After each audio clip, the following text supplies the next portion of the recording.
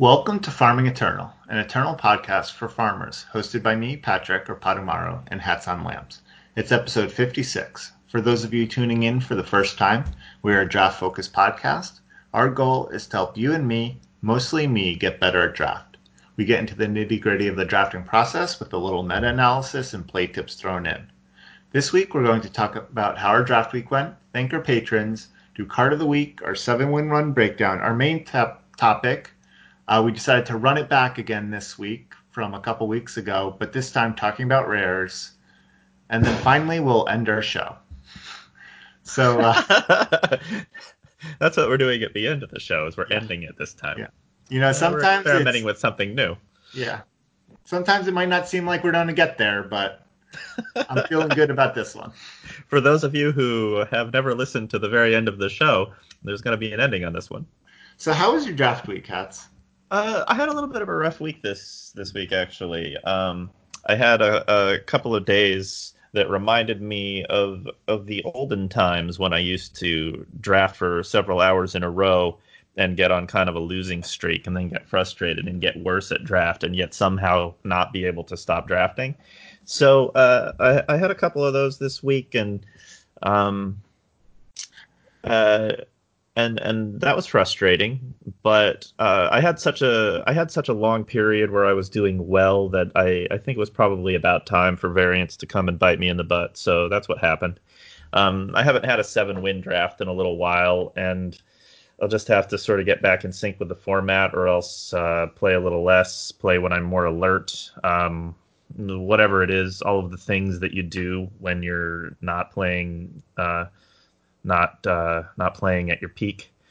And I have been experimenting with like trying to draft different types of decks and stuff, and that can always be a little bit rough too. 'Cause, maybe you don't know how to, or you're out of confidence, or maybe just everyone else has figured out the format.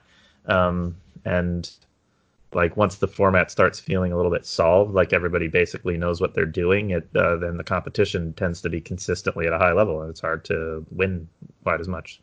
So maybe a lot of those things together, who knows? Anyway, so a little bit rough, but I'm optimistic about the future. Plus, there's cube drafting coming up for the first time, so we'll get to draft with an entirely new set if we're willing to pay the entry cost and get rewards that we don't want.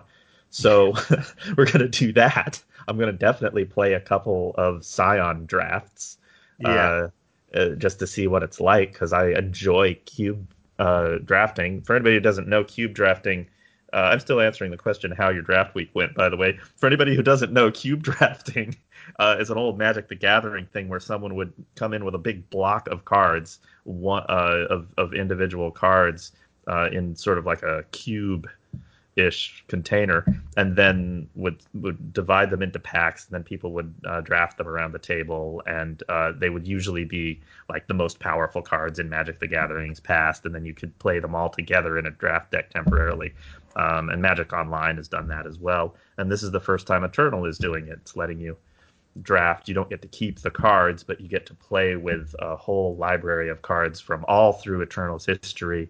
Try to put all of these big, fun, splashy, powerful cards together and make crazy decks that you normally wouldn't be able to do in a limited format. So I'll definitely try that a couple of times. And then the downside is that I think the reward is like packs of cards rather than gold, so it's not sustainable the way regular draft is if you're good at it. So I think there may be a few tweaks before everyone really embraces what they're doing, but I'm still looking forward to it nonetheless.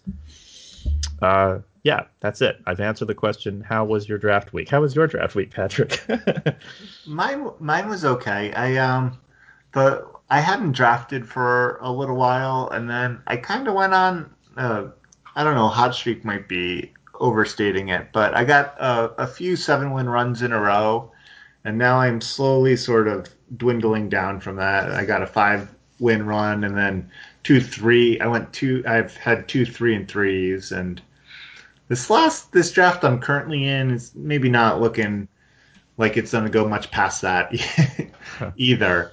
But I've been feeling better about the format, at least than when I hated everything.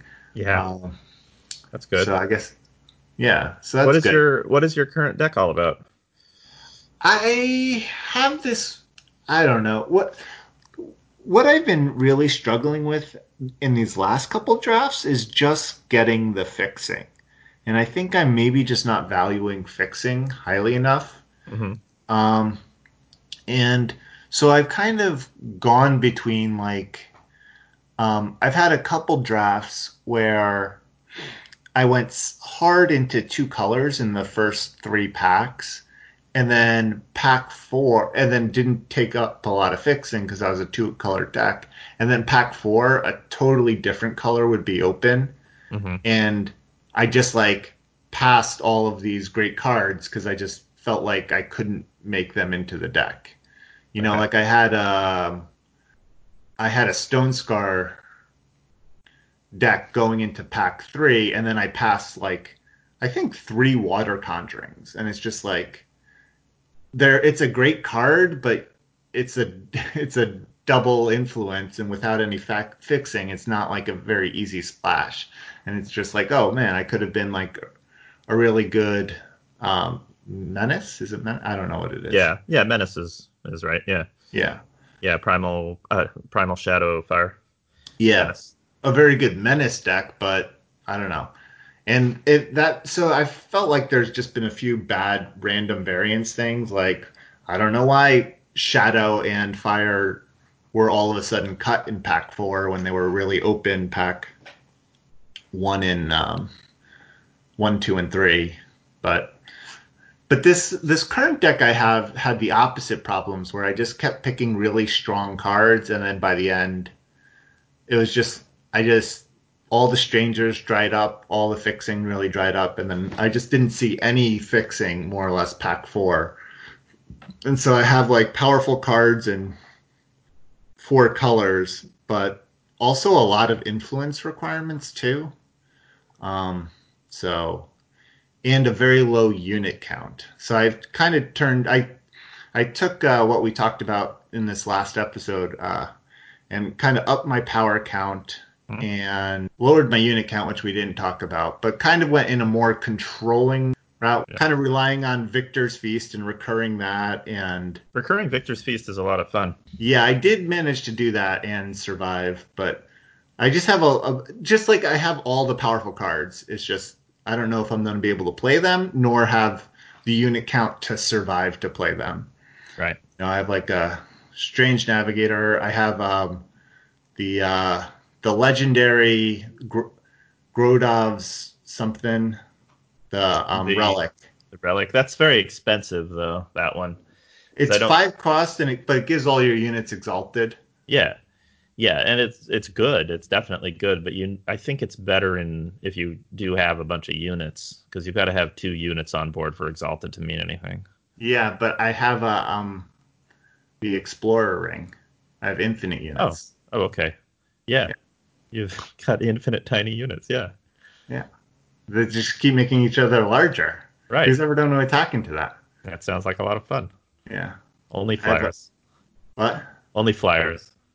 Yeah, that's true. I'm a little soft to flyers, but I have a strange navigator or strange whatever it's called, strange burglar to kill myself and draw a lot of cards while I'm to sack all my exalted units, Right. make my other units bigger.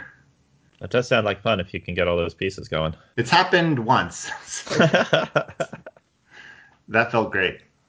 My opponent conceded after I turned back timed my victor's feast. All right. Anyway, so that was I'm gonna cut most of that. Okay.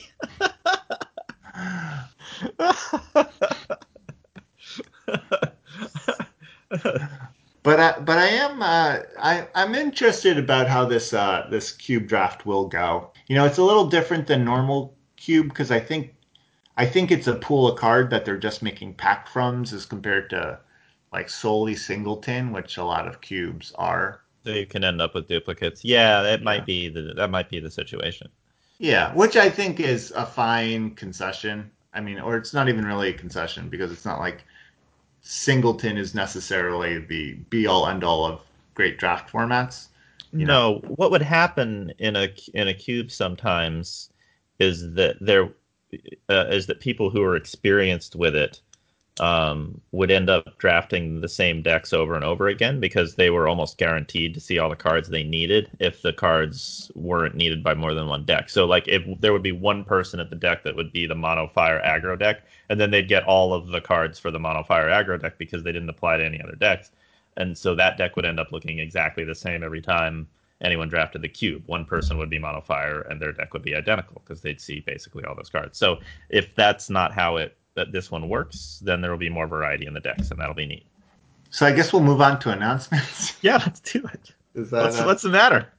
I don't know. I've been crushing my segues, and I didn't have anything. I didn't have anything then. Ask me if I want to do the announcements now.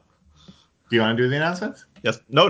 I mean, do we want to do the announcements? Here, yeah. Hats. So do you have anything you'd like to say right now about announcing anything? Oh, no, well, no, nothing in particular. No, I think you should do them. You don't think anyone should check any, say, site out? There's no site that people should check out? People could check out our Patreon at patreon.com/farmingeternal. That's where you can go if you wanted to support the show. Because for as little as $1 a month, you get access to our show notes and recording bloopers, and you also nudge us towards our Patreon goals. So that would be a thing that I might mention if I were to do an announcement.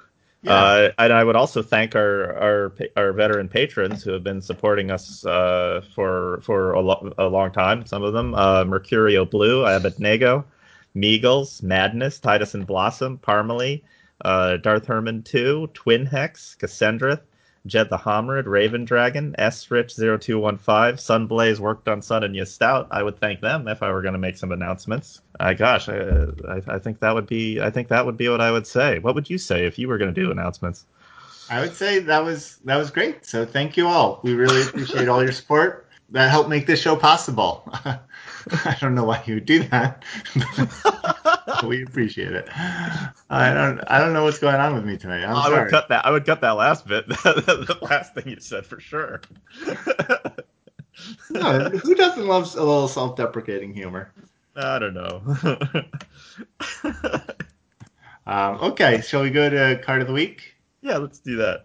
Okay, so you have I think a pretty new card this week. I'm excited to hear your thoughts on this. Brand new card. No one's ever even seen it before. I want to talk about Disjunction. Have you seen this card? Disjunction is a fast spell. It costs 2 time.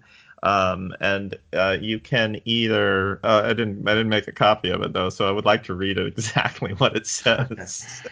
To put a little context to this, we were having a discussion before this podcast, kind of a bet on whether we've mentioned Disjunction in every episode or just most of the episodes. I have new thoughts. So Disjunction says draw an attachment from your void or kill an enemy attachment. That's what it does.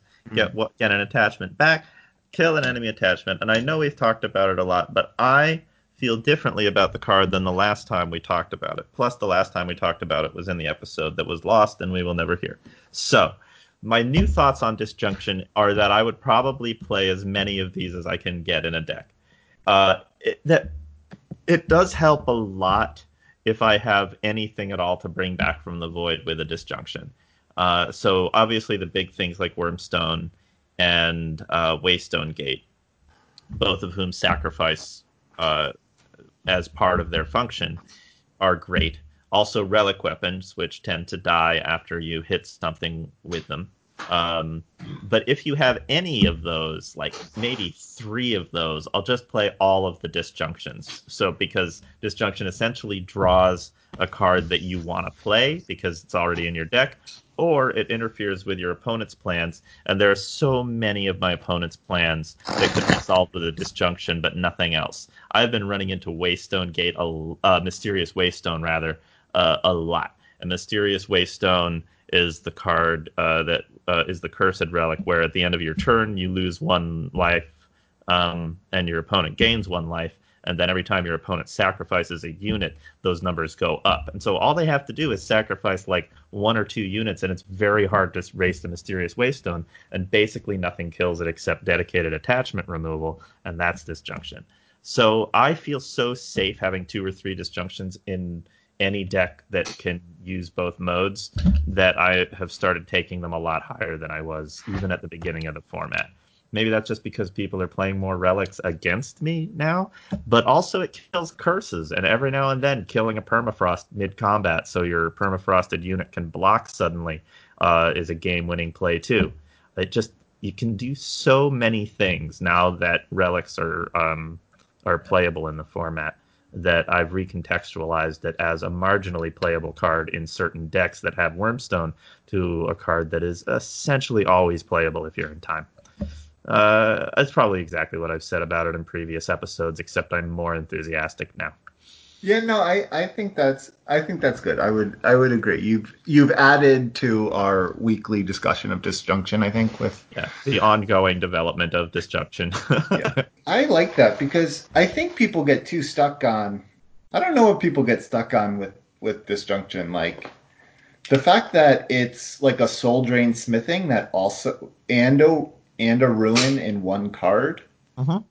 just seems and like people like soul drain smithing and people are like, yeah, I have this creation deck. I can bring back weapons with my soul drain smithing.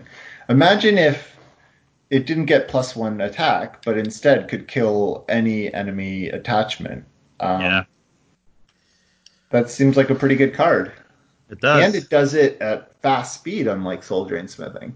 Yeah, yeah, it's kind of an immortalized for your weapons. Um, yeah, Well, so I like that. I always try to play one. I'm excited to give multiples give multiples a try. yeah, and of course it won't feel good if your opponent is playing only units or whatever, and you've got disjunctions in hand. But I don't think I would just play a ton of disjunctions in a deck that couldn't ever get anything back from the void.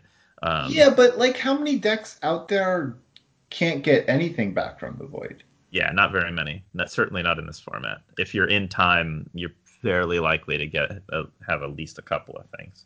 Yeah. So Yeah, if you're in yeah, time, if you're in fire, you're right. very likely to get. Justice, pretty much anything. Yeah. Yeah.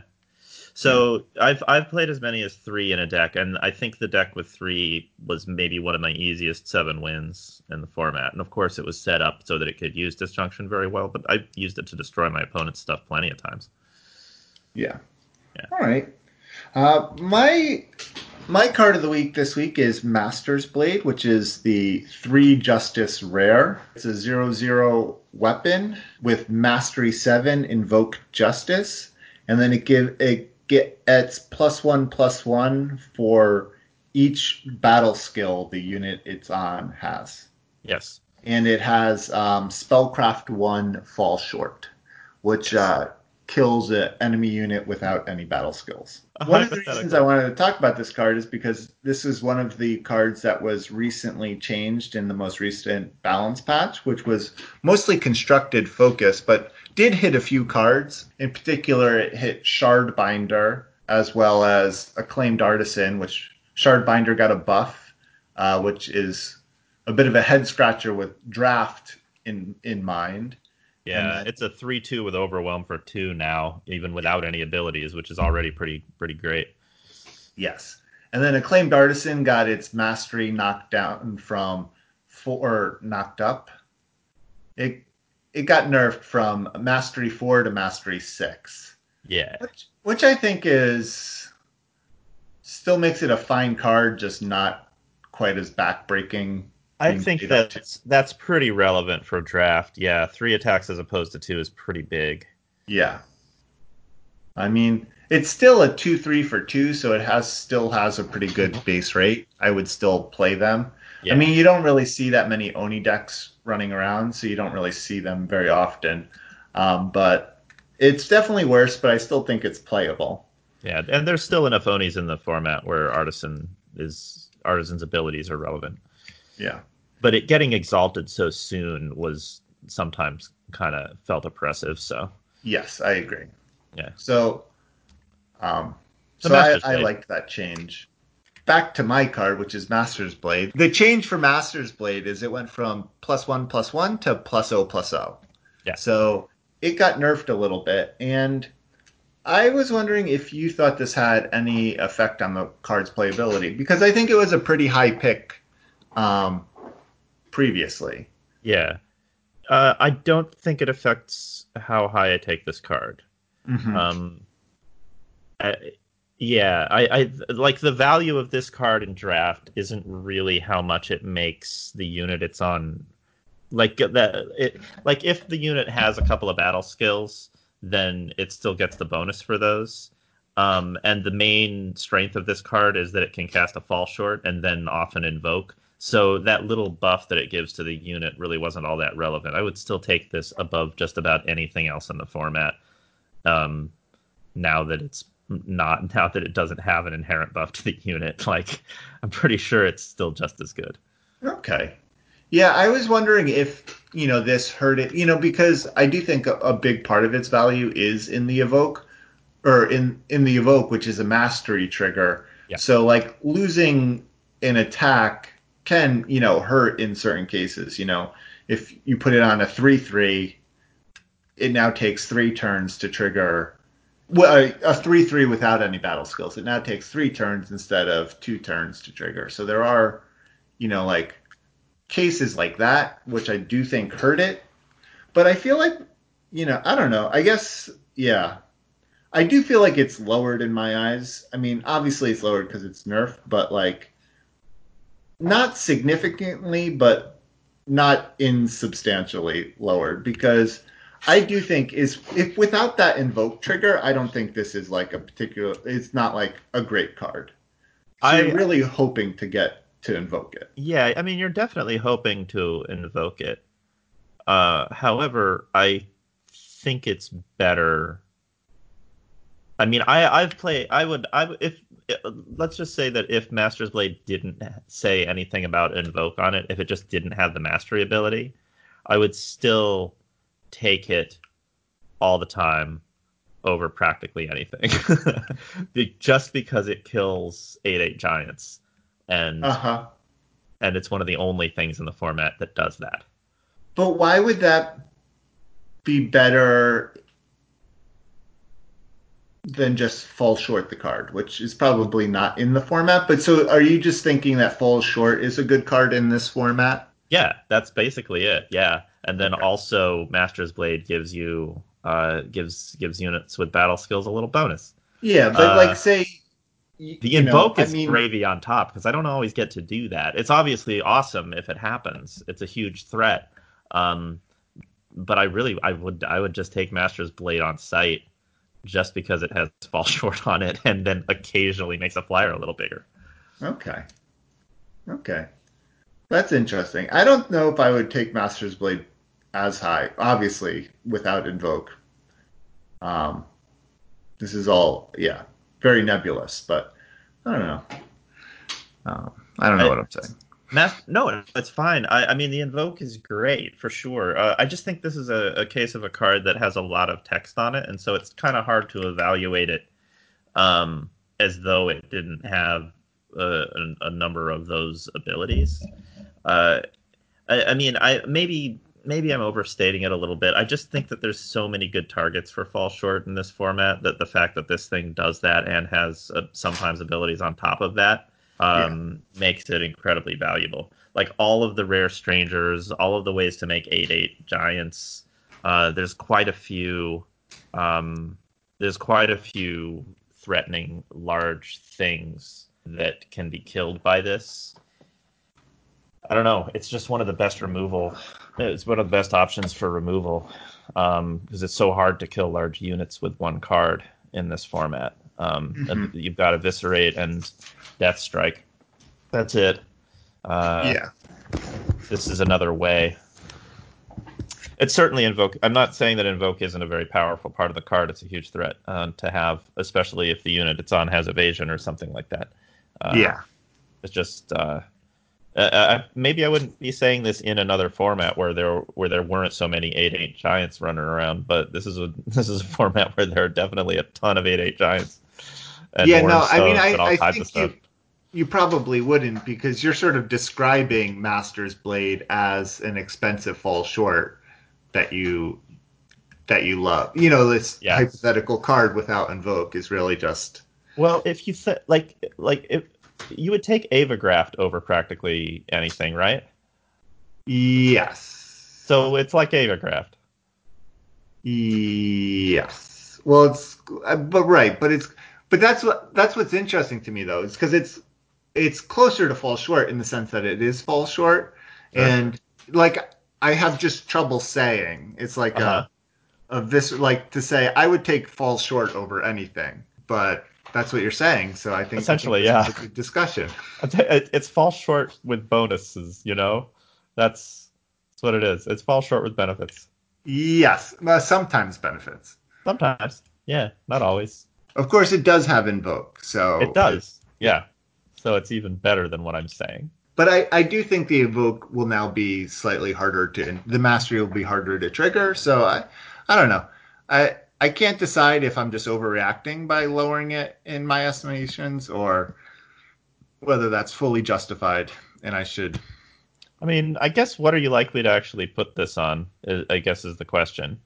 Mhm. And there's not very many things where you were going to put the Master's Blade when it was plus one, where it's going to make a huge difference. Like, let's say you put it on a flyer that has two power, and I can't think of one right now because I'm not sure there are any in this format. Um, but when it had plus one, uh, when it had plus one, that would make the flyer a 4/4, right? And then it would achieve its mastery of 7 in 2 hits, Yeah. whereas now it will take 3. Except there aren't any flyers with 2 strength in this format. There's a couple, but like most of them have 3 strength or 1 strength.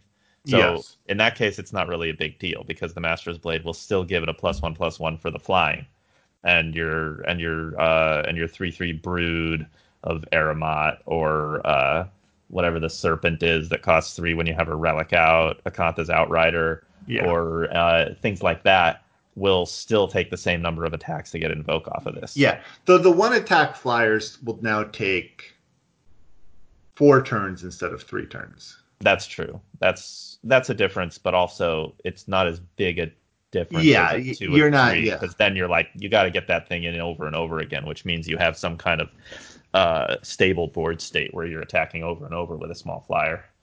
Yes. I just think practically it's not going to make a huge difference the nerf to it. Okay. Yeah. No.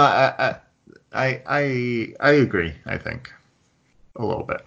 Yeah, you don't have to agree with me. We can disagree. Yeah. No. No matter Um, how forcefully I argue, you don't have to agree with me. so now moving on to 7 win run breakdown. This is Uh-huh. our long-standing data collection project here at Farming Eternal, where our listeners send in their 7 win drafts to farmingeternal@gmail.com or post them in the 7 win channel with Farming Eternal Discord, either in exported deck lists or any kind of Eternal Warcry link. And then we kind of break down what we're seeing. So as always, thank you to John Holio for entering the list and for everyone who sent in lists this week. So we have a new contributor in Satan Claus who has been tearing up the high masters draft queues. So thank you for Thanks. sending in a deck list. That's As well awesome. as our veteran contributors, Abednego, Alabazoo, Beard Broken, Darth Herman 2, Fast Cookie, Gato Sujo, Iris M, Johnny D. Lowell, Cassandrith, Maxen Scam, Meagles, Mercurio Blue, Patomaru, Tempest Dragon King, Titus and Blossom, Vader, and Yes Stout. Um, and we usually kind of talk about what's been happening in the format. It's still kind of the same. Interestingly, I think um, in the balance patch, Direwolf did mention that they were happy with the draft format balances, and said that like even the changes that we mentioned that did affect draft were not sort of intended for draft. And um, currently, at least in our deck lists, the format's the most balanced it has been. Time is now down to 63%, which is a much more reasonable percentage than its mid to high 70s that it's been in a couple of these iterations of the Echoes of Eternity format. Mhm. Primal, Shadow, and Fire are all above 40%, and Justice is hovering right below it, but close. So So that's Okay. good. I think we're in a much more balanced. We're at least the deck lists we're receiving are a much more balanced array than they've been. That's good. Yeah, I don't know if it's due to the changes that I don't know if it's as much due to the changes that Direwolf made as people are sort of figuring out where the strengths of the other factions lie. Hmm. But it could be a little bit of both.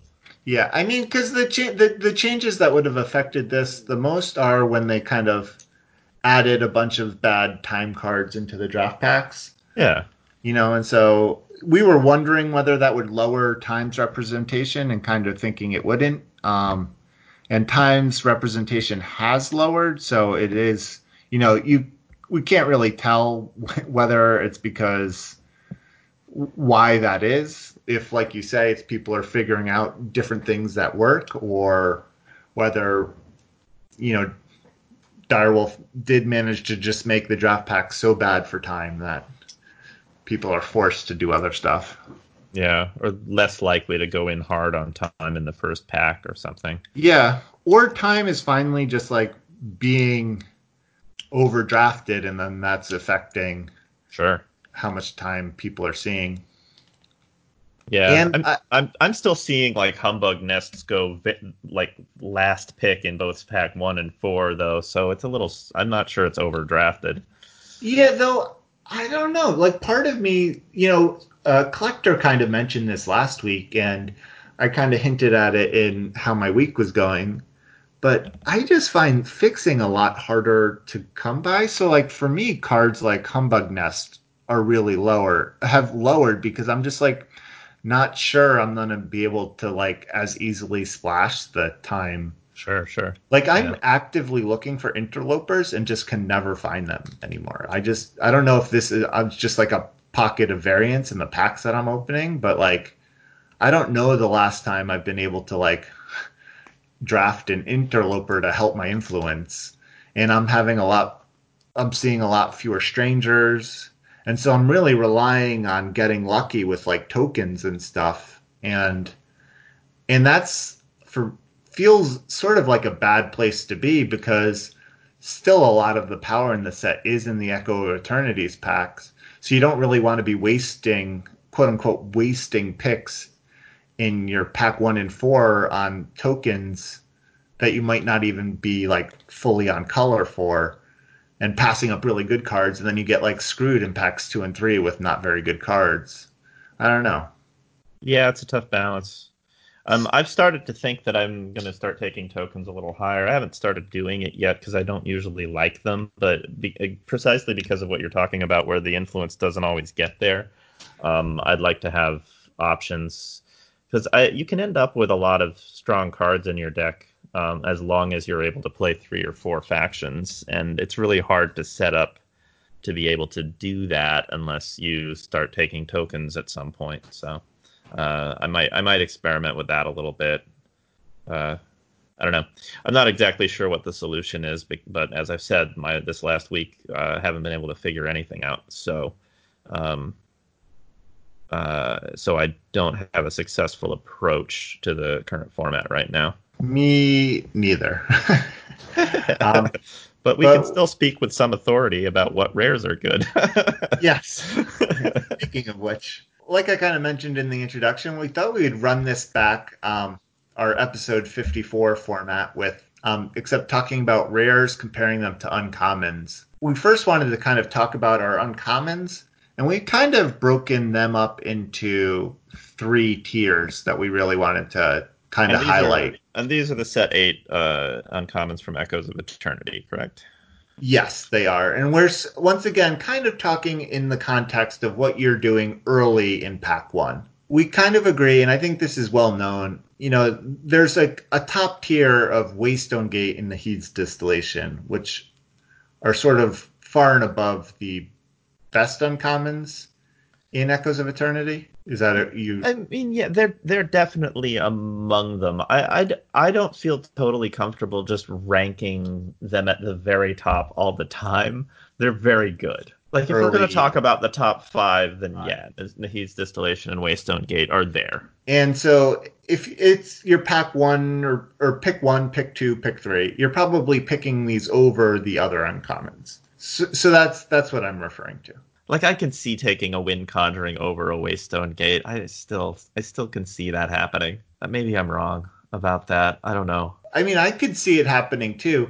I guess what's always confusing to me is because, like, what I find interesting about these discussions is like when you're talking pack one, pick one, right? There should theoretically just be a right answer. I don't even know if there's like a right answer universally, but like for an individual drafter, because play style and preferences do play a part. But like taking that sort of out of the equation, like do you when you see the two cards up against each other, pack one, pick one, you have to take a Waystone Gate or a Wind Conjuring. That's true. And Well, I guess I would take Waystone Gate then. I mean, I guess yeah, maybe it wasn't worth equivocating on this because I would probably take Waystone Gate over any other uncommon.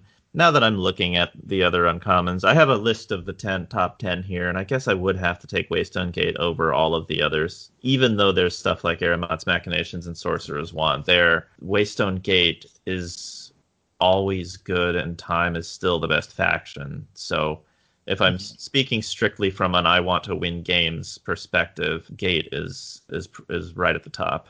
yes, and I think this sort of touches on what we were talking about. One of the things that makes Waystone Gate so good is there are a lot of powerful cards in Echoes of Eternity, and Waystone Gate is both a strong card in and of itself and helps you play the rest of your strong cards. It does. Um, And as I've probably mentioned before, it essentially says draw 4 cards for a total of 12 power, uh, but also you can break it up over several turns, and then 12 of that power gets funneled into a free 8/8 at one point. So it's not a huge expenditure. Because it's not just that it draws 4 cards. It draws 3 sigils of any color that you want, and plays an 8/8. So that's 4 cards. It keeps you from drawing those 3 sigils from your deck. It plays the 8/8 way sooner than you would have been able to otherwise if you devote all of your power to the Waystone Gate for a couple of turns. Um, and also, you can get it back with the aforementioned disjunction or turn back time, and then draw another 4 cards off of it. So it's a very slow but insanely powerful card. And I guess you can't really say the same thing for any of the other uncommons, which are all good in their own ways, but none of them draw 4 cards. Sorcerer's Wand draws 4 cards. I guess that would mhm. be the other one that's close, but it's 3 colors. It doesn't fix your power. Um, and it's even slower than Waystone Gate. Yeah, and Because, Victor's yeah, Feast is the other card that draws you 3 cards, yeah, and it has a lot of similarities to Waystone it Gate, does. but it doesn't draw you all sigils and fixer colors. No, the 2 of the cards it draws have a minor effect on the game. One is a 0/1 jump blocker or sacrifice fodder, and one of them increases your power for 1 turn. The other 2 cards are great. They draw a card. It's a treasure trove that draws a card for 2, and then another 8/8. Yeah, so they're very similar cards. Just Waystone Gate is better. So, like I was trying to say, Mhm. I think we have like Waystone Gate in a tier of its own, and then that was a joke. Hats feels attacked by that comment. That's fine. I'll be doing the rest of this episode from inside a huge turtle shell that I am um, hiding within. but actually, that did bring up a good clarification because I put Nahid's Distillation with Waystone Gate, but I'm happy to put Nahid's Distillation in this tier two with Wind Conjuring, Eremot's Machinations, and Sorcerer's Wand. Yeah, all of them provide card advantage. Wind Hmm. Conjuring less so, but Wind Conjuring gives you a lot of tempo. It just not quite as much as Gate. So yeah. Yeah.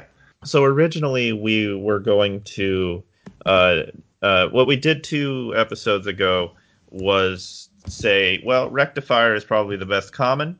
What uncommons would we take pack one, pick one over Rectifier? So we were going to do the same thing with Waystone Gate. What rares in this set would you take over a pack one, pick one Waystone Gate? But my thought was that Waystone Gate is a little bit too good, and so it's a little hard to pick a meaningful list of rares that are better than Waystone Gate. And also, even though we've just had this conversation now, and I'm more sure that Waystone Gate is the best uncommon, it feels maybe like Waystone Gate is a little bit of an unknown quantity in a way, because there's never really been another card quite like it. And so I propose that we instead compare the rares to Seer, which is still a very good uncommon. It's in our top 10, but it's a very known quantity. It does exactly what it says on the card. Seer is a 2-fire fast spell that does 3 damage to any enemy.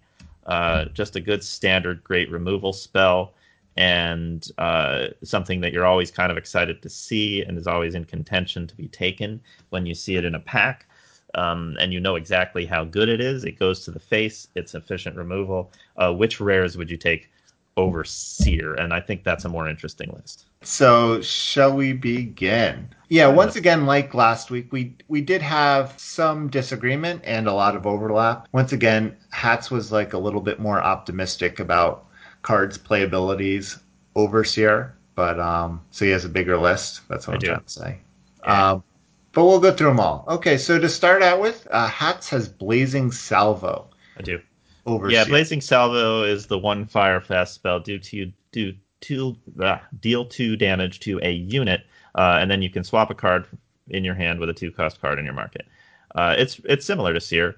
It's 1 power for 2 damage instead of 2 damage for 3. But I think there's enough things that Blazing Salvo kills, and I like that you can create a market and put some of your and put some of your fringe playable cards in there. I think it makes it a much more versatile card than Seer. So I'm always pretty excited to see a Blazing Salvo. Yeah, the reason I don't have it in here is I just feel like the 2-cost cards, there's just a lot fewer fringe 2-cost cards, I feel like, in draft. Like you're playing more or less all of the 2-drops units that you draft that are in your colors. And then like what are you really getting out that's a 2-cost? I don't know. And then also I still have that lesson from either set 5 or set 6 with when Char was new, where I thought Char would be a lot better than it was, but instead the 3-fire deal 3 damage scout burn spell ended up being much better than Char in that format, and I still feel like I would rather do 3 than 2, even if it costs 1 more. And even with this marketability, it's obviously nice with Blazing Salvo to be able to market a power or a useless card away later on in the game. But I don't know. I guess I haven't ended many drafts thinking, oh, I have a good 2-cost card that I wish I could market for very often. Sure. That's fair. I mean, I can't entirely disagree with that. I still would. I think the power of being able to trade away a sigil for an actual card is enough. I don't have a list of all of the 2-cost cards that you might not want to play main deck here, but sometimes if I'm splashing a color and I want to reduce the pressure on like my influence base, and I do happen to have a market available to me for some reason, which obviously doesn't happen that often, but if I do, then I can stick some of the splash cards in the market. So like they'd be like the fringe stuff. I guess Bring Down is too powerful to not put in your main deck, but maybe if you have like a big unit or something that you don't want to put in your main deck, it's in your splash colors, but I guess that doesn't count here because we're talking about 2-cost cards. Yeah, I don't know. I would have to actually look at a list of cards to come up with examples. Yeah. Sort of taking it on faith that there would be something. Disjunction, but you would play all of those in your I main would deck. those would all be main deck. Yeah, there's no way. But if it was something like Unmake, then I might put it in my sideboard, and that would be a Hmm. great sideboard card. Yeah. Um, uh, or like maybe what's the card that kills a single attacking creature? Isolate. Yeah. Anyway, so there are definitely two cost cards that you might. For me, yeah, I'm just not as excited about it. I don't know if that's right or wrong. You, the listener, have to decide. Yeah, Um, the choice okay, lies with you. next, we both agree Kazuo Melee Virtuoso. That Yeah. is the one fire 2/1.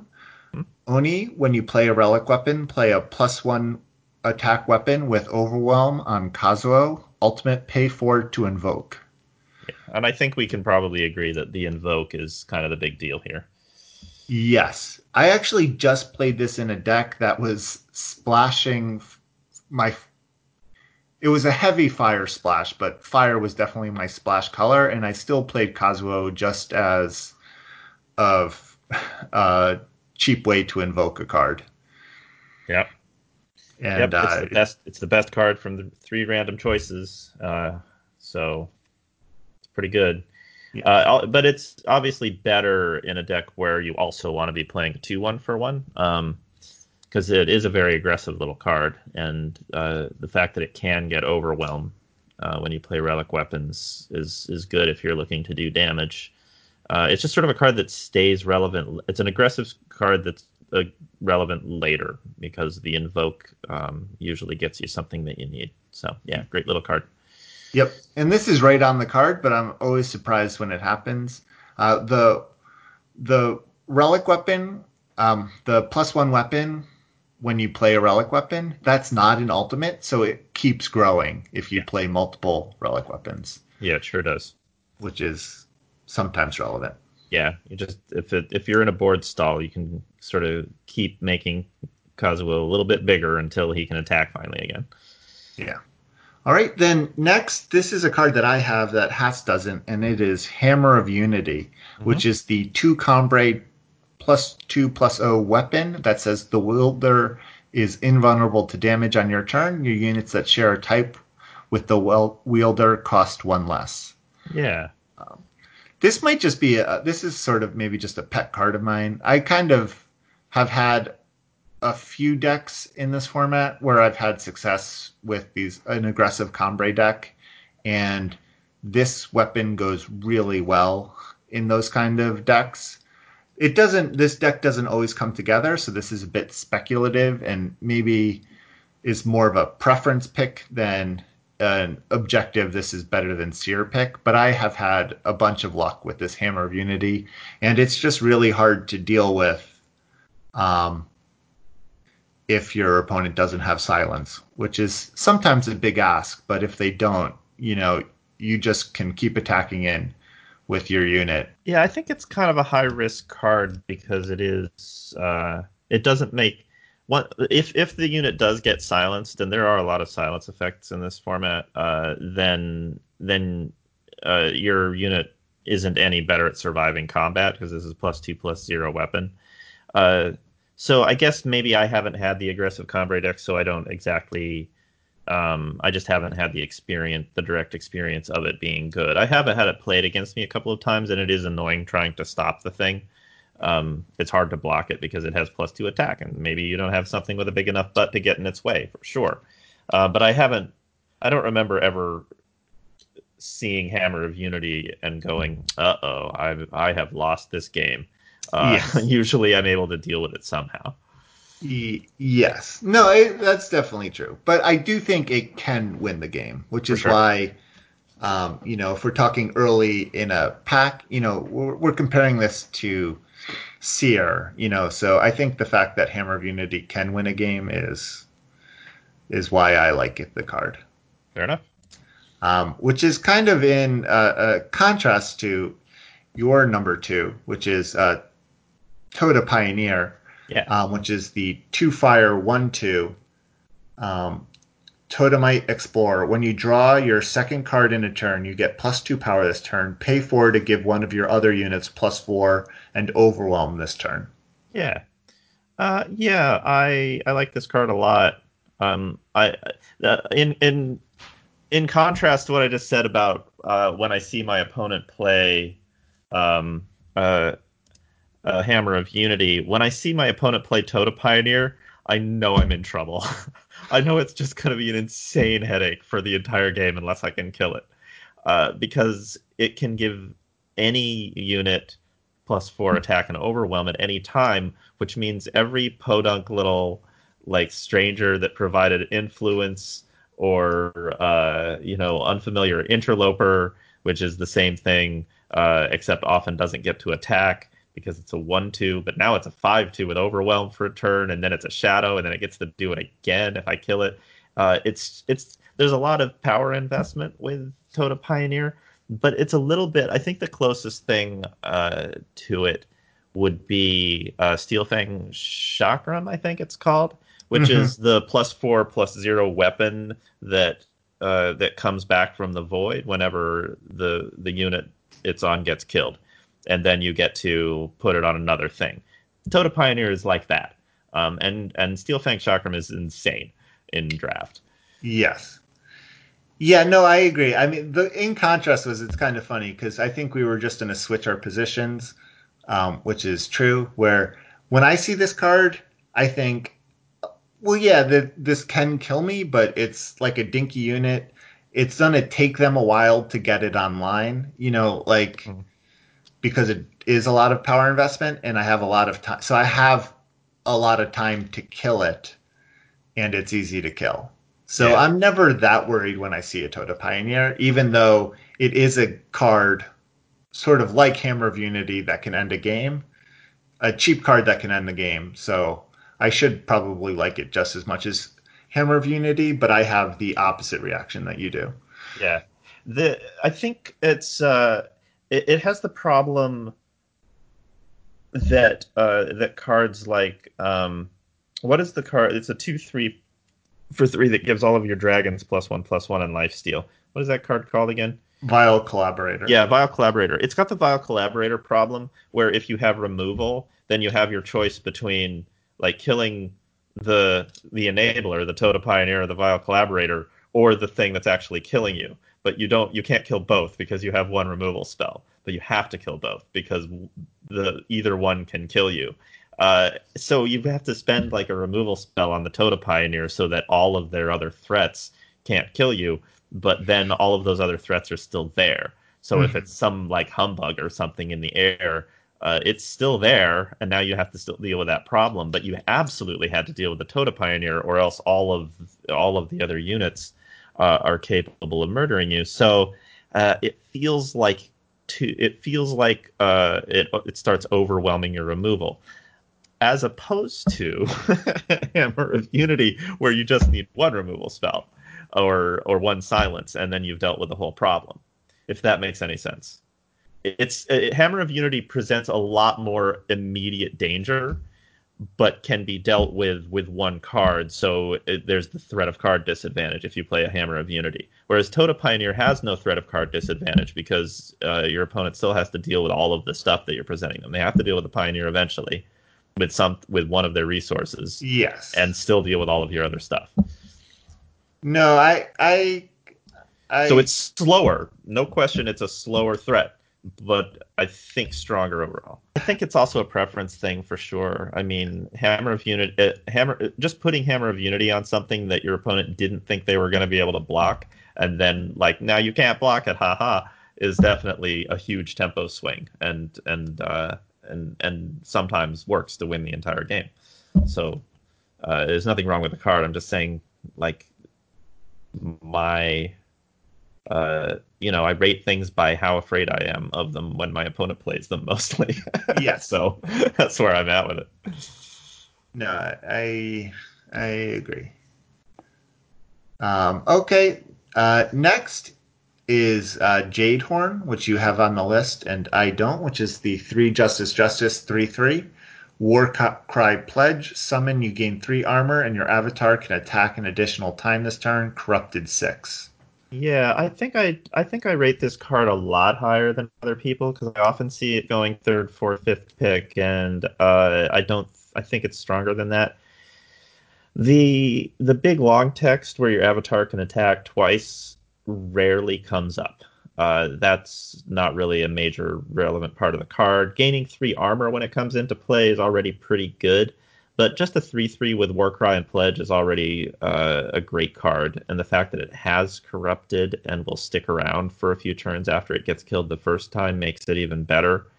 So, like, if you took away any of this thing's 4 abilities, then I think it would still be a good card. But it does have all 4 abilities, so all together, it's awesome. I like playing things with Pledge because it makes so many more opening hands playable, and I am Yeah. not shy about pledging rares, and if it'll make the rest of my hand function. Yeah, So, like, I'll especially play when things they're like, yeah, not even as good as a seer. Um, sure. If they're not, yeah. But I do think this is better than Seer. I think Jadehorn is an awesome little card. A 3/3 that gained 3 armor by itself, already pretty good. Already a little bit above rate. The fact that it has Warcry and Pledge as well, pretty good. I don't know. yeah, I just like it. Maybe it's a little bit of a pet card of mine. But gaining 3 armor, if you have any relic weapons at all, is very, very relevant. yes. No, I think Jadehorn is a really good card. For me, this would be a close pick, and I think I would just pick Seer as the more flexible removal card as compared to Jadehorn. While a good card, it's not that much better than a 3/3. Um, yeah, which is a good card. I mean, it's that's the thing is it's a good card, but I don't think it's enough above rate where I wouldn't rather just have the removal spell. That's fair enough. Um, but I'm always happy to pick these up third or fourth pick in a pack because people do really undervalue this card. Yeah, I think All that's right. fair. Next is I have Strange Navigator. We have very different lists. Next, I have Strange Navigator, which is the 2 Xenon 3/2. When a player plays a stranger, each unit in their void gets +1/+1. Pay 9 and exhaust Strange Navigator to draw 5 units from your void. Um, and I have this one in here. It's kind of for most of the game, it's just a 2 power 3/2, but it's a card that can win a game on its own if you ever get to 9 power. It does have that threat. For sure, it wins the game when you get to 9. And the reason I don't have it as high as some of the other rare strangers is because 9 is a lot. That's really the only thing. It's just and giving +1/+1 to everything in the void isn't quite as good as the other rare strangers abilities when they come into play. So it's close for me. I'm always happy to pick up a Strange Navigator if I'm in Xenon because it does give you that inevitability. But I think its raw power level is a little lower than the others, so that's why I don't have it Yeah. on the list. Yeah, I guess the other thing that I like about this card is it's also it's a very cheap removal magnet Sure, because the threat of it is so strong even no matter how hard it is to get to 9, people have to respect it. sure. And I think that I think that just for a cheap card that's like just bonus value. Yeah, it's definitely a good card for Yeah. sure. All right. Then next I have High Sky Lookout, which is the 3 primal 3/3 Yeti with Reckless. Summon if you have a unit with flying, invoke primal, corrupted 3. Hmm. Um, this is kind of a weird card, and it's a little hard to evaluate. Reckless, not a great ability to have on your 3 power 3/3. An Um, entirely negative ability. yes, but but this is one of the few invoke cards that if you trigger, because you can trigger it twice. So this card can turn into two new cards. Yes. And for me, that makes it a card worth trying to build around. Yeah, I think that's fair, and I used to feel that way about the card, and now I've had so many experiences picking it up early where I wasn't able to put a Flyers deck together that I've now come down on it a little bit. Yes, and I kind of put this on tentatively with that in mind, that it has felt since the beginning of this format, the Elysian Flyer deck has gotten harder and harder to draft, and that has made a card like this worse and worse. But there are still a good number of flyers, so I think you can make it work. And you probably had more experience with the card than I have, so I would probably defer to your opinion. But when I have played this card, it has done a lot of work for me. Oh So yeah, it's awesome when it works. yeah. All right. Then next is Master's Blade, which is the card we mentioned in my card of the weeks, which is the 3 Justice 0/0 weapon, +1 for each of the wielder's battle skills. Spellcraft 1, play Fall Short, Mastery 7, invoke Justice. So yeah, like you said, Fall Short is the best card in the format, and so it's better than Seer. There you go. Master's Blade kills practically everything on this list. Yes. Uh, does it? Well, a lot of it kills all the rare Not strangers, Jadehorn. yeah. No, it doesn't kill Jadehorn. Jadehorn has immunity to Master's Blade. Yeah. And also gets +1/+1 off of it if you happen to have both of them. I just wanted to briefly mention Master's Blade is a thing that you can go get with Blade Crafter, which just makes it even more ridiculous. It makes it Yeah. better than Fall Short because you can tutor it out of your deck. It's crazy. Yes. Yeah, I always forget about Bladecrafter's hidden text of getting just regular weapons. Yeah, no, I know it feels like it shouldn't be able to, but it can totally go get a Master's Blade. Yeah. Like if I have a Master's Blade, let's say I first picked it, Blade Crafter is another Master's Blade from then on. Like that's a second copy of Master's Blade, which is amazing. Yeah.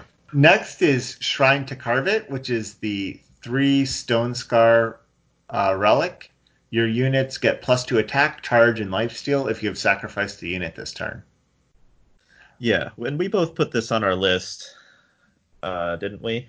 No, I actually didn't put it on my list, Oh, okay. Well, which I'm not is entirely sure that I should have it on the list, so you could probably pretty easily convince me not that it shouldn't be there. no.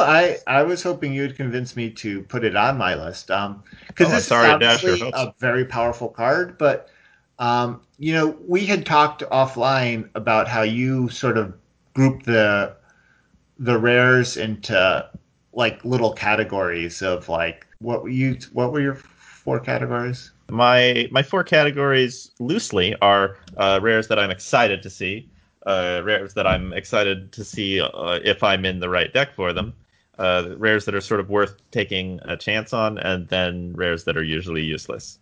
I'm probably missing something there, but I would say Shrine to Carve It probably should go in that second category. It's not as consistent a card. Like you're always going to play Seer in every single fire deck, but maybe Shrine to Carve It doesn't always get there if you don't have enough sacrifice things. So I think it's fair to say that it's not something that I'm always excited to see. However, the ceiling on Shrine to Carve It is so high if you can make it work. Yes. Yeah, and I think having Shrine to Carve It on your list is totally fair. This is a thing you've talked about. You play a lot of draft. You like exploring the rares I do. and trying new decks. And Shrine to Carve It does have the power level to be that. I think if we're just talking about like if there was a draft championship and these top 8 matches were on the line or whatever, you'd probably take Seer because Seer is the card that would make every deck, as compared to Shrine to Carve It, where you're like there's a chance you're not playing Shrine to Carve It. Yeah, probably. It's a tough question, but yeah.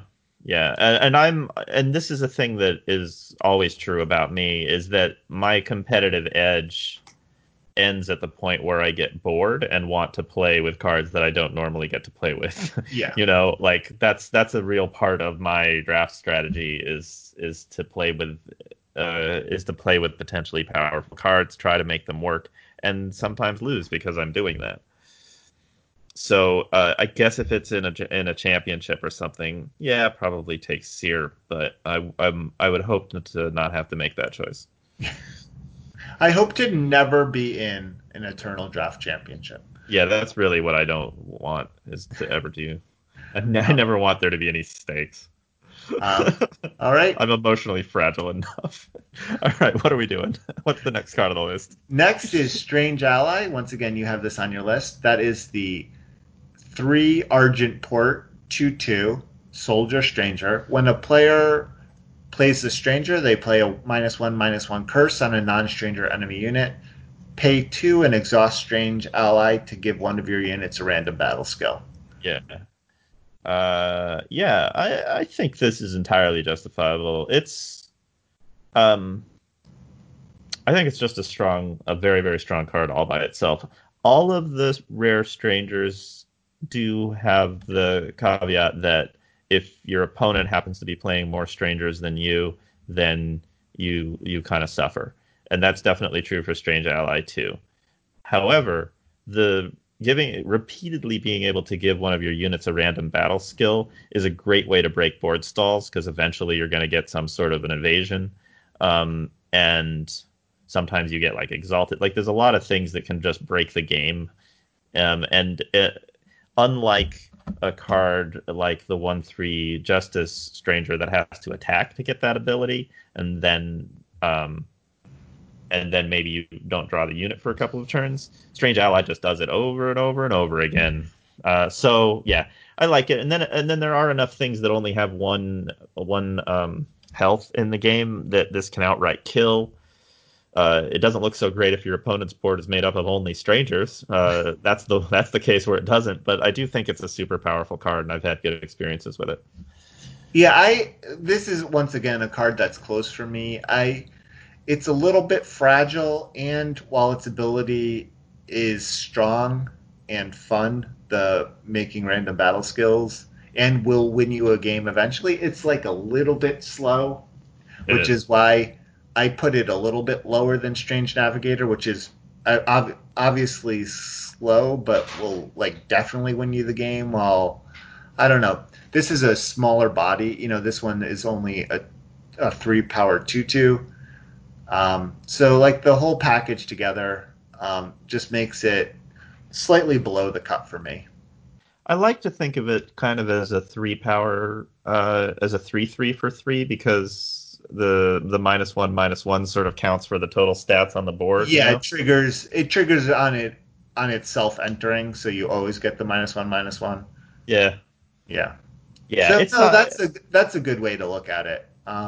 Yeah, And yeah, and then occasionally it's better than that because there's that sort of like there's like that threshold. Like you're reducing the amount of like strength on your opponent's side of the board, but occasionally it's something like Inferno Zealot and then you're reducing your opponent's strength by a massive amount just because you happen to have this card. There's a few ways to do 1 damage in this format. This is one of the few that actually leaves a body behind that has an hmm, ability. Anyway, we're not disagreeing about whether or not it's a good card, just how good it is. yes, exactly. Um, all right, next is Strange Broker. Once again, you have this on your list, and this is the 3 Felm 2/4 Rogue Stranger. When a player plays a Stranger, their enemy discards the top 4 cards of their deck. Pay 7 and exhaust Strange Broker to play Permafrost on a non-Stranger unit. Yeah. This one I feel more strongly about. I think this is a straight up bomb. I've been wrecked completely by this card so many times that I can't afford to not take it very, very seriously. And it's not the discard ability that's strong here. It's unlikely that you're going to have this in an actual mill deck and mill someone out with it. The fact that it does that it's a pretty good body for the cost, like it's a 2/4 for three, fine, Hmm. about what you want for 3. Um, but having repeatable removal is great, because once you get to, I mean, clearly Strange Navigator has the same thing, but 9 is a long way from 7 in a draft game. If you get to 7 and you start losing units because you haven't been able to remove your opponent's Strange Broker, you're probably going to lose that game. There are ways to counter permafrost, including siege provisions and, oh gosh, wind conjuring, except it only does it for 1 turn, and a few other ways. But repeatable permafrost is a very, very, very, very, very strong Yes. ability. Yeah, I've had sort of mixed results with this card a little bit. The Because it seems so great on purpose, or on sorry, on paper, where you could get the repeat permafrost. But the pay 7 and the fact that you have to exhaust this just like sometimes makes it too slow, you know? Yeah. Yeah, I mean, it doesn't win the game by itself. It just kind of hangs around on the board. You're playing other cards. Maybe it has to block a couple of times. You do have like, it's not going to stabilize a game that you're way behind in. Yeah. It's a card that gives you sort of inevitability, um, if neither player can tempo the other one out. But it is also a good defensive card by itself. Like a 2/4 for 3 is a Yeah. good card to play if you don't want to get overrun in the early game, and I don't mind blocking with this. Yeah. No, I agree. I guess part of it is just it's so bad against siege provisions. That's true. Um, That's definitely true. but yeah, no, again disagree on the board, on the edges, but I think it is a good card, and you obviously like it a lot, so people should take it. Yeah. See how it Um, treats you. all right, then finally, a card we agree on, that is Finally. Strange Duelist, the 3 Combrei 3/2 that says when you play a stranger, they gain one. You gain When a player plays a stranger, they gain 1 health and 1 armor. Pay 4 and exhaust Strange Duelist to silence a non-stranger unit. Yeah, and this is that repeatable silence is really the big deal here. Yes. Yeah, again, this card is not quite as good as I thought it was initially, but I just think even still you have to respect the repeatable silence. The Yeah. fact that unlike Bizarre Trickster, you can't silence, you have to exhaust this to silence, I think is a negative. But I don't know, if you don't get there with the rectifiers and stuff, and you do have a Strange Duelist, I mean, you're definitely playing the Strange Duelist, and it'll save your butt sometimes. Yeah, I would rather have a Bizarre Trickster. Isn't that a 2 power 3/2, or am I It's a two crazy? power 2/3. I It's mean, a I two don't think power it's in two the three. format, but No, no, it isn't. But if it were, then I would take that over this, just because it's repeatable and you don't have to exhaust it to use its ability. yes, However, this is still pretty good. yes, exactly. So Also, I it has the least downside if your opponent happens to have a bunch of strangers. All they do is gain some life and armor, rather than like wreck your face, which happens with some of the other rares that we're going to be talking about soon. yes. All right, so then next is Strange Gladiator. This is the 3 Praxis 3/3. When you play a stranger, units and weapons in the player's hand get +1/+1, and then pay 4 and exhaust Strange Gladiator to kill an enemy relic. Yeah, so clearly a very powerful card. Yes. And if you know anything about this show, it's that we like to destroy other people's relics. We do. Um, This is like a disjunction, but also it does other things. yeah. Who knew that was even possible? I don't know how they could improve on disjunction, but here's this fella. It blanks some of the best cards in the format, and it's a repeatable way to buff your hand. Yes. And then the one downside is that I have had this in a deck before, and then had my opponent just play stranger after stranger, and so it can backfire to some degree. But part of putting any of these rare strangers in your deck is that you look to have other strangers so that you can activate them more than once, and even more so because the bonus when you play a stranger is so good with this card. Hmm. All right. Then next is Strange Sorcerer, which is the 3 Elysian 2/3. When you play a stranger, they replenish 1 power. Pay 4 and exhaust Strange Sorcerer to draw a card for each of your units with flying. This one is probably the most borderline for me of the ones that I put on the list, just because it is a little bit tricky.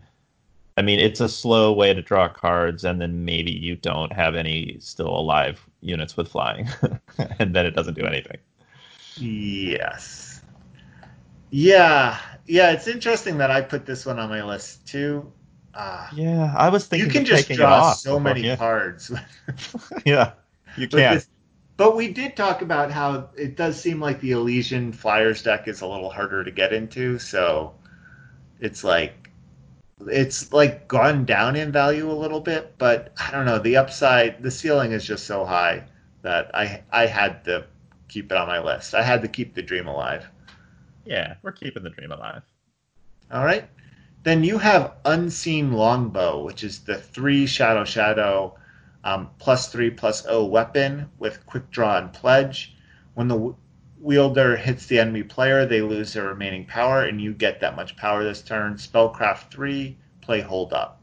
Yeah, I struggled a little bit with whether to put this on the list or not, and then decided that it is in fact that powerful.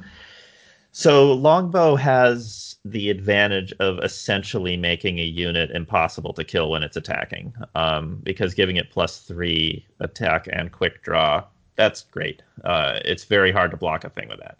But Plus I don't two know. with That's plus like O in invulnerability is easy to kill, and then it's plus no, three no, no, plus no. O in It's quick draw is I'm not saying it's any impossible harder to to kill. kill. I've said Unbelievable. that it's The harder to block. hypocrisy. I no, not at all. I said it's hard to block and kill with units. It's it's no hypocrisy at all. It's similar to Hammer, not Hammer of Unity. Is that Hammer of Unity? Hammer I of you. guess it's Hammer of Unity. It's similar to Hammer of Unity that way because it makes a single unit basically impossible to block and kill in combat. However, it also has the hold up ability, which makes your opponent discard 2 cards when you reach 6, which is very, very good. It's one of the only ways in this format to make your opponent discard so no one plays around it. And I mean, I play around it all the time if my opponent is playing Shadow, just because I don't want to get randomly wrecked by Longbow. But I don't know if that's correct. Anyway, that's a powerful ability. You don't have to use it if you just want to make a very aggressive thing. It also has pledge, so you can you have that option. It's just an extremely versatile card. I don't know how strong it is exactly. I just know that it's very hard to deal with anything that has a longbow on it, and you can't immediately deal with. So it's like Hammer of Unity, like in that way, but it also does a bunch of other stuff. So it's like Hammer of Unity plus many things. Yeah, I think I should just put this on my list. This is Yeah, the kind of card I actually just it has so many words I often forget that it has quick draw. it does have quick draw. That's actually the main thing about it, I would say. I think it's the best thing about it. I know. And so I think that's why I didn't make my list, Yeah, but I, but the I like it. stealing your opponent's power thing really isn't that relevant most of the time. Occasionally, but it might as well not even say that, and it would still be a great card. Yeah. All right. I find that when you reach 6 power and you're ready to actually play hold up with this, that's around the time when it's going to hurt your opponent a lot, Yeah. and you might have the spare power to do it. I don't know. It tends to work out. Yeah. All right. Next is Acidonis Untainted. That is the 4 Skycrag 3/4 dragon with flying. Mastery 3. Increase the damage of a spell in your hand by 3. Mastery 12. Create and draw 3 copies of a spell in your hand. Yeah, That's a really strong card. yeah, it is. I lost to someone who played this on 4, Mm-hmm. and then attacked with it, and then increased the damage of the Provoke Dragon spell they had in their hand. And then the next turn, played that for 5 damage to my face. Berserked this. I guess there must have been one more turn in there. Because they then, with the Berserk, triggered the Mastery 12. Yeah. And then made 3 copies of Seer. Uh-huh. That's And another then I 9 died. damage. Yeah. Yeah, you did. Uh, I've been on the receiving end. I was unable to kill an Acidonis that my opponent had. They buffed a Greed's Reward in their hand. Um, it was that's the spell. It's a three and a primal to do 1 damage to an enemy, but if you decimate, then you draw as many cards as the damage that Greed's Reward did. So now that was a card that decimates to draw 4 cards and deal 4 damage. And I was not able to kill Acidonis before it hit me 3 more times, unfortunately. And so then they had 4 Greed's Rewards. It was kind of a game where like I wasn't able to reasonably do anything, so my opponent was able to do whatever they wanted, and Yeah. they got to do the best possible thing. That's actually quite the card for that situation because to hold that card in your hand, being like, I'm gonna get to 12 mastery with this and Yeah, make 4 copies, that is Greed's reward. it is indeed. It's very flavorful. Also, once you have buffed that Greed's Reward, it's awfully hard to put a blocker in front of Acidonis because like any plan that you have that involves putting flyers in front of it just get obliterated by these 4 damage Greed's Rewards. So Yeah. Acidonis is a card that tends to snowball, and so yeah, it's a threat that can't be ignored. It's pretty cheap, pretty good card. Yes, I agree. And unlike some of these flyers, it has that 4th piece of toughness, which I think is very good. Yeah, stacks up very well against the Seer. All right, then you have Ancestral Oasis, which Do is I? the 4 time plus 2 maximum power, pay 2 and sacrifice Oasis to invoke time. Yeah, this is on here because it has Invoke on it. It's that's why. Yeah. I just love how this card plays. It in a format where sometimes you have a deck that wants to play like 7 power weapons and other 7 power cards. Ancestral Oasis fits into that plan very nicely. You play your 2 and 3 drops to establish yourself on board. On 4, you go Ancestral Oasis, and then you're threatening to be able to play some of the best cards in the game on the next turn. And then if you don't need that much power anymore, if you start flooding out, Oasis turns into a usable card. It just plays very, very smoothly, and I've been happy with it. Hmm. Yeah. Yeah, I guess maybe I'm not respecting the invocability, which is maybe the only card that I'm not doing it on. Yeah. I don't know because I mean, I guess uh, in a sense it's really just like a Kazuo where you're paying 4 to invoke. Yes. Because you that next turn you get the 2 max power which pays for the 2 to sacrifice it. Yeah. You Um don't usually do that. Like you don't usually play Ancestral Oasis and then on your next turn immediately sacrifice it. Uh, no, you don't, but you can. in late game situations, Sure. then you're really just paying 4 to invoke, which is, I guess, I would consider a fine rate since I would do that with Kazuo. Yeah. That's pretty much the deal. Yeah. Yeah. I mean, All this is right. essentially 6 power if you top deck it, and you don't need the extra power next turn. So you're paying 6 power to invoke, which is a lot, Yes. but it's not much more than Kazuo, who is 5. Yes. So it's a similar thing. It's slightly different because it's definitely a defensive card that where you're trying to ramp up so that you can stabilize your board position rather than put aggression on the board. But I do think it's in the same league as Kazuo in a way. Yeah. Kazuo's better, but I still like Ancestral Oasis a lot. Yeah. I guess I also just don't like the time That's fair. in a do nothing card, sort of. Sure. You know what I mean? Yeah, that's fair. All right. Next, we both have Brutal Frostlord, which is the 4 primal 2/4 with Flying Killer. Pay 7 to deal 1 damage to the enemy player for each card in their hand. I Great put with this on my Master's Blade. list. Yeah, very good with Master's Blade. Immediately a 4/6 with Killer. I put it on my list because I'm intimidated by it. Its name intimidates me. I don't even I don't even care what it says on the card. I'm pretty sure it's the best card in the set.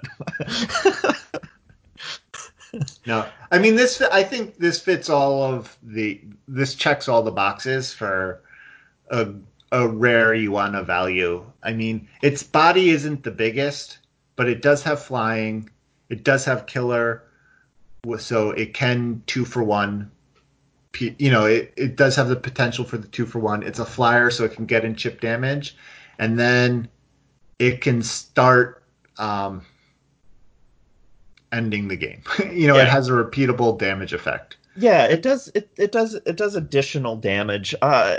Like it's basically like a flyer that gets super evasion later. Even if it's only doing 1 damage per turn with that ability, and it's very expensive, it's still something that your opponent has to deal with. Either they have to empty their hand, and then you know exactly what they're playing with, or they continue to take damage. It sort of puts them in a position where they have to do something. But it's a good card even if it didn't have that text on it. And it's rare that that is actually hugely relevant to a draft game, but anything that gives you inevitability is good. Hmm.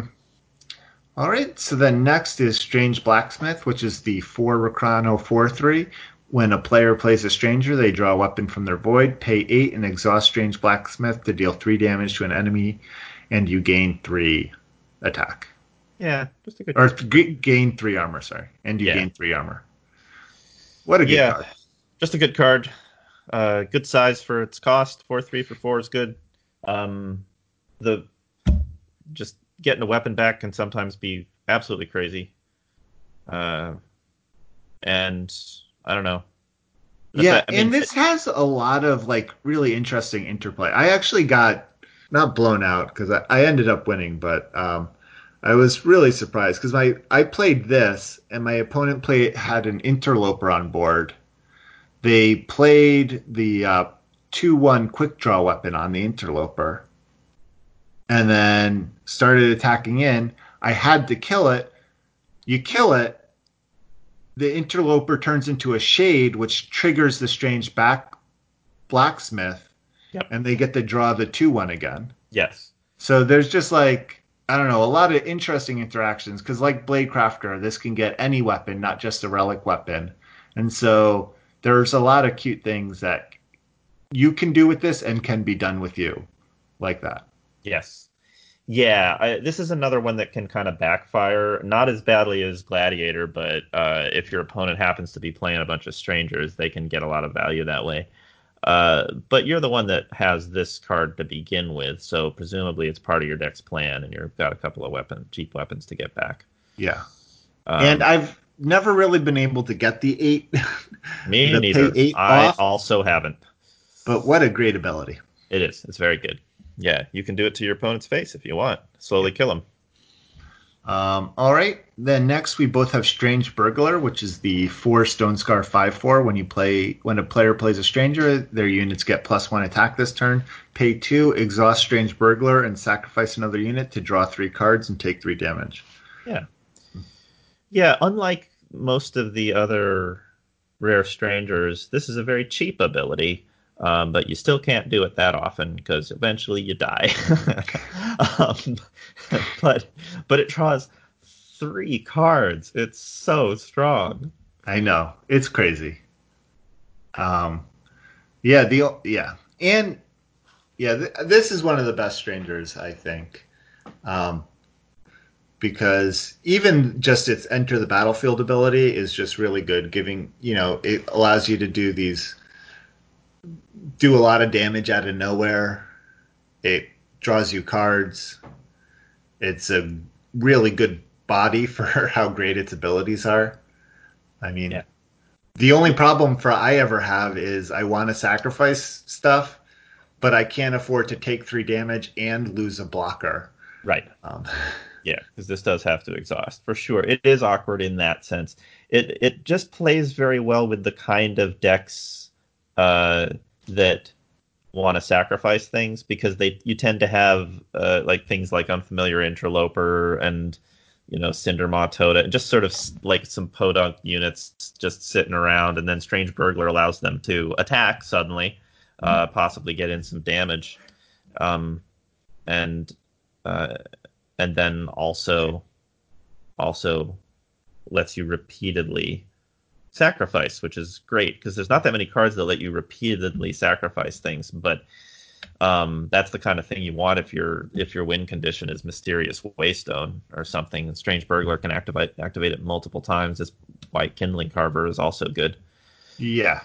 And the Waystone really helps with the downside of losing 3 life. It does. They work very well together. Of course, we're talking about an uncommon and a rare, so that's not going to happen very often. But um, one of the reasons that you're in the sacrifice deck often is that you get an early Mysterious Waystone or two, and so the Strange Burglar is already kind of set up. Yes.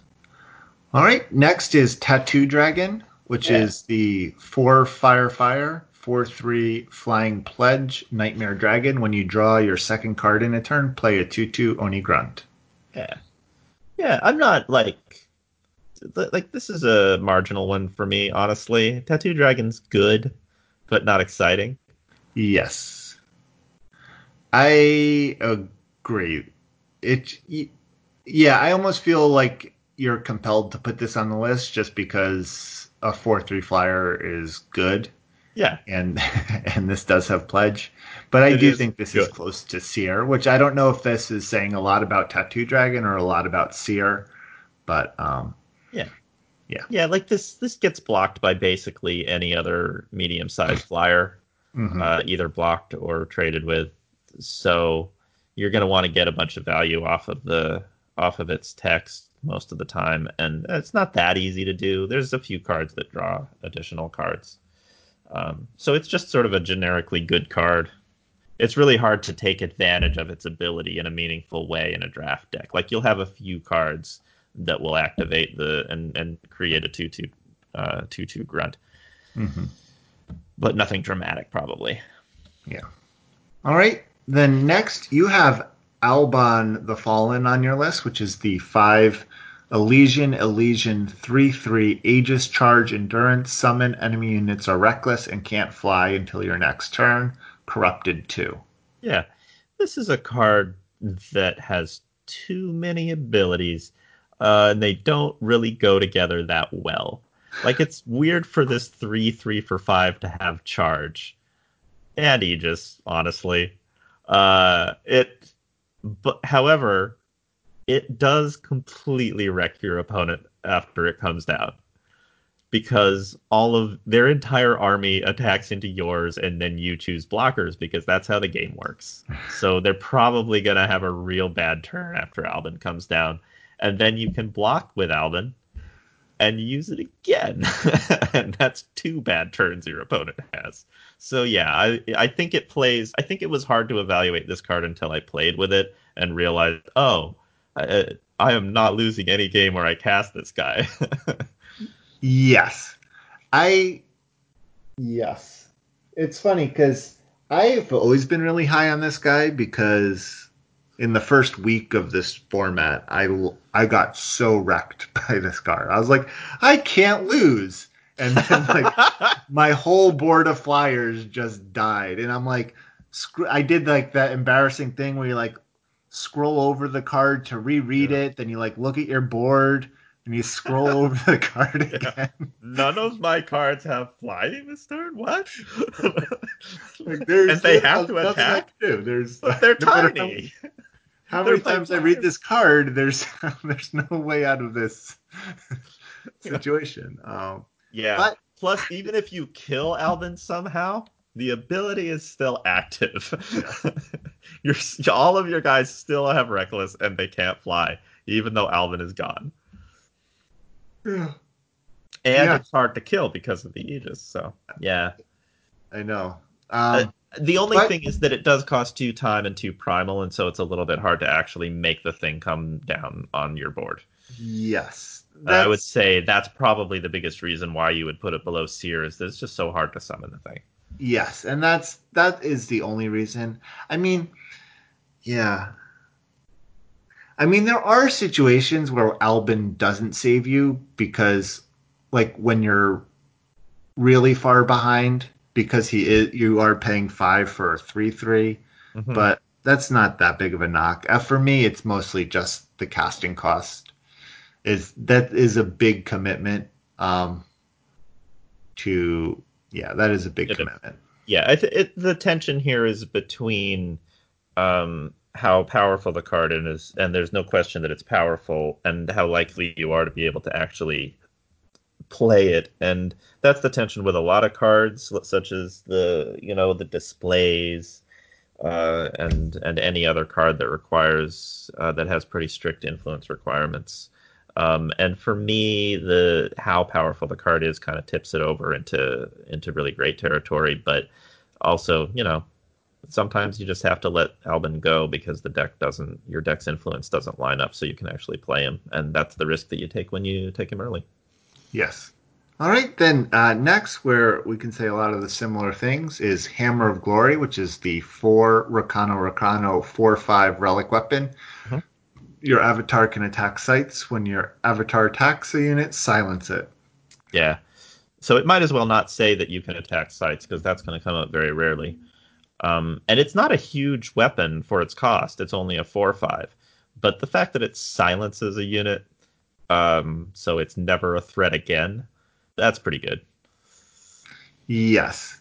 Yeah, I think I'm lower on this card than most people are, but It's also just as hard to make this thing as Albin.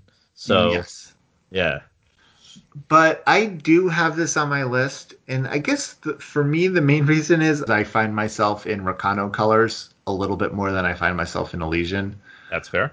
Um, but but yeah, I don't know. It is a big weapon. It's you. It's one of the only 5 cost weapons where you're like pretty likely to get 2 for 1. So it's not like the only other 5 cost weapon is um, the 3/3, right?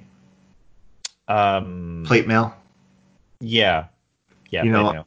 unlike plate mail, you are going to get. I guess plate mail also can give you a 2 for 1, but 4/5 at least a 4/5 weapon at least has a chance to kill multiple things. Oh yeah, it's pretty beefy. And a So common situation is you'll have like one thing with evasion that you need to get rid of, and then they won't be able to immediately kill the Hammer of Glory because you killed their one Brood of Aramot or whatever. Um, yes, yeah, so like it tends to play pretty well where you can take care of the one threat that could actually kill the Hammer of Glory itself with your first strike, and then you get your pick of which thing to kill next. So, hmm yeah, and also there are enough cards that you want to be able to silence. That this is another way of doing it. Like there's things that you can like they're never triumphant returning the thing that you hit with this. Like it's gone. yeah. It's a silence and a removal in one, and there's not that many cards that do that. hmm All right, then next is Aura Piercer. This is the 6 Shadow 6/5 flying quick draw. Your spells and curses can't be negated or stopped by Aegis, Tribute, Invoke. So this is the Shadow. closest thing to a traditional rare bomb that exists in this format. Yes. I know not. I've seen people act like this card isn't exciting. They'll be like, it's just a big flyer. Yeah, that's what it is. That Yeah. used to be what a bomb was in Magic the Gathering. You would take like Shivan Dragon, which was just a big flyer, and that's all it was. But it was incredibly hard to deal with a giant flyer. And it's the same thing. It has quick draw, which is always a weird ability on a flyer. But if they can't gang block it with a bunch of humbugs or anything and kill it, it's gonna pick off your opponent's flyers until it eventually starts doing damage. The spells and curses can't be negated or stopped by Aegis is not really. ever relevant, but the Invoke sure is. Yes. Yeah, no, this is the card that I'm always surprised I don't see more of.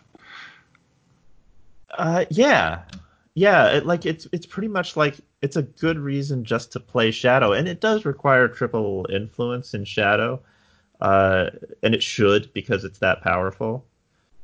Hmm.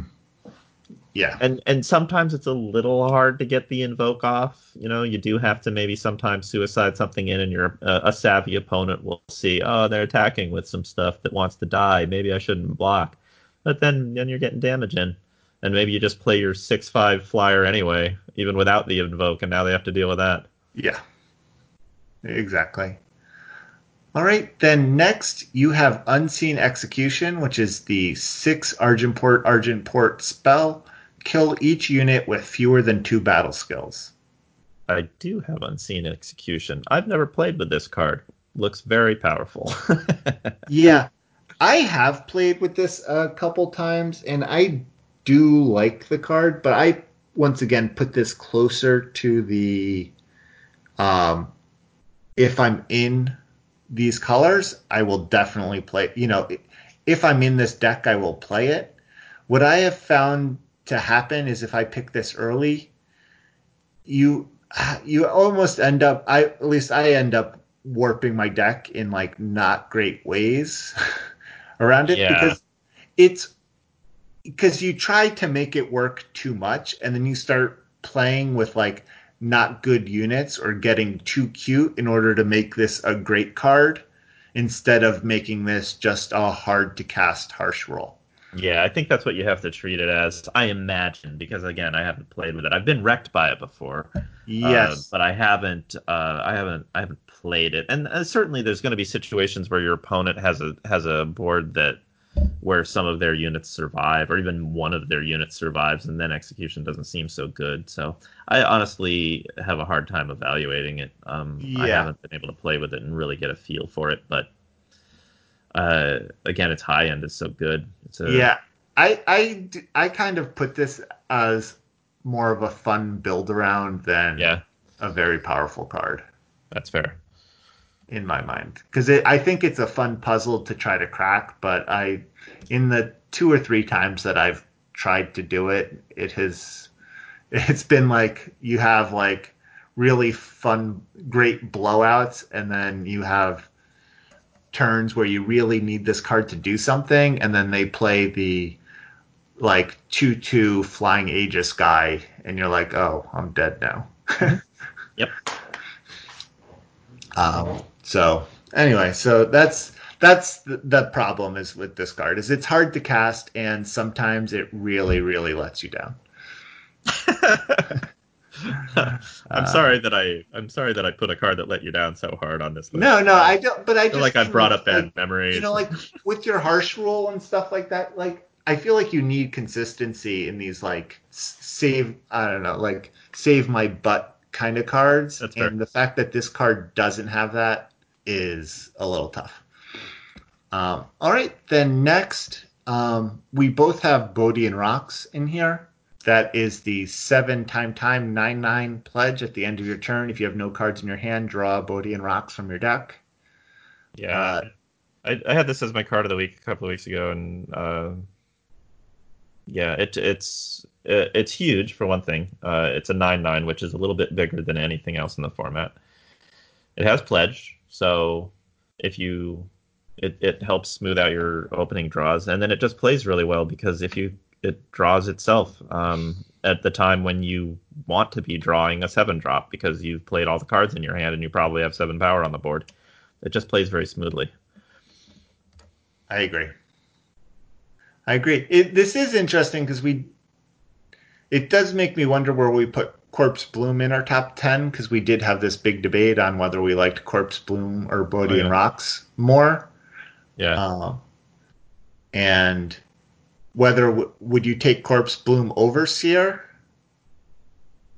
Uh, uh, I don't think that I would. Corpse.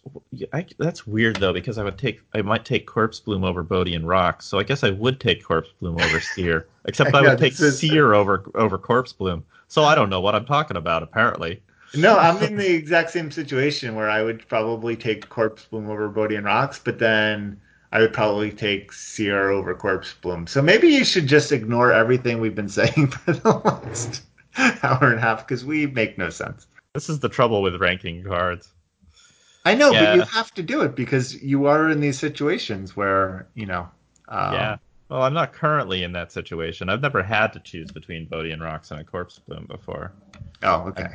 and then once I am in that position, I guess I'll just hem and haw until my stream is over 3 hours later. Yeah. You'll get back to us. I will. Maybe I'll make up my mind at some point. All right, then I the final card, I have Hammerhand in here, Yeah, which is the 8 fire, fire, fire, fire, 10/5, summon, deal 5 damage to 2 enemy units, corrupted 5, so you get to do it again. yeah. Uh, this is, I don't know, the reason I have it in here is I've never successfully casted a Hammerhands despite having it in a few decks, but it's just so powerful. Like, what a game ending, awesome card, right? Yeah, no question. So Absolutely. if it's pack one, pick one, why shouldn't you take it? I guess so. Yeah. I mean, it's super hard to actually play the card. That's the only problem with it. It's very, very powerful if it gets on the board. Yeah. Uh, I can't really say anything else about it except that it's just past the threshold of what I think I'm likely to actually be able to play in a real game. Yes, I know. It's such a tantalizing card in that way. Yeah. It's where it's close to the threshold. You're like, and it's so powerful. And I've Yeah, been if wrecked by it a lot, but have you? I haven't really seen it in play very often. oh no, people have definitely played Hammer Hands against me. Okay. Like I said, I've played several of them and I've yet to hammer any hands, but That's that's what it means. It's the hammer of hands. Not a person with hands like hammers at all. It's a person who hates hands and hammers them. but No, absolutely. I mean, there's no question that it's a powerful card. It costs 8. It better be. yeah. But it's just sort of, I like realistically I know that there's my attitude towards a lot of these cards is very inconsistent, where it's sort of like, oh, this is hard to cast but it's so great, um but this is hard to cast and I don't like it, and that comes down to feel to a certain degree, and also a little bit of inexperience with a card. I've drafted Hammerhand before and I've put it in decks and I've never been able to actually put it on the board, and so it's hard for me to say that I like it or that I want to keep taking it. I've just had that. That's been my experience with it. Yeah. I think it's hard to end up in a slow controlling fire deck where fire is like the main thing you're doing. Not that hard because you're sometimes the kind. If you're the kind of deck that wants to play a Shugo's Hooked Sword, you're probably also the kind of deck that wants to play Hammer Hand. But I had that exact choice a couple of drafts ago, and I wish I'd taken the Shugo's Hooked Sword because it would have been better for the final deck. So I don't know. Yeah. Yeah, I agree. I agree, I guess. Was this an early pick? It was a first pick. It was a completely first pick. Yeah, see, that's a tough one because I can definitely imagine a lot of decks where you would rather have the Shugo Hook Sword in the end, but I don't know. Yeah, maybe you're right. Maybe your hammer hand shouldn't be there. It's just so powerful that I feel like it's worth trying to build around. But It maybe, was certainly worth discussing. yeah, maybe it's not. I don't know. All right, cool. So that is all our rares that that we have above Seer, which I think is a pretty comprehensive list. What do we want to talk about next? Well, we could talk about the cards that we would take above Waystone Gate, but I'm not nearly as confident in this list. is even though I've like as you saw how hard a time I had just trying to just saying out loud that Waystone Gate was the best uncommon. It's still, even though I've justified it over and over and over again, it still seems like it shouldn't be true. Also, my list I made very quickly, and I can see some problems with it. Because I still have Unseen Execution on there, and it might be a much worse card than I think it is. I just haven't had any experience with it at all. And I also apparently the Totem Pioneer, because I still have it as being better than Waystone Gate. And gosh, I feel like I'm right about that, but maybe it seems a little bit counterintuitive.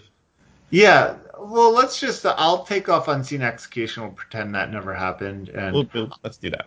I'll just read your 10 rares that you would pick over Waystone Gates. Since we've talked about all of these, I'm not going to reread them, but just give people the list, and we'll leave it at that.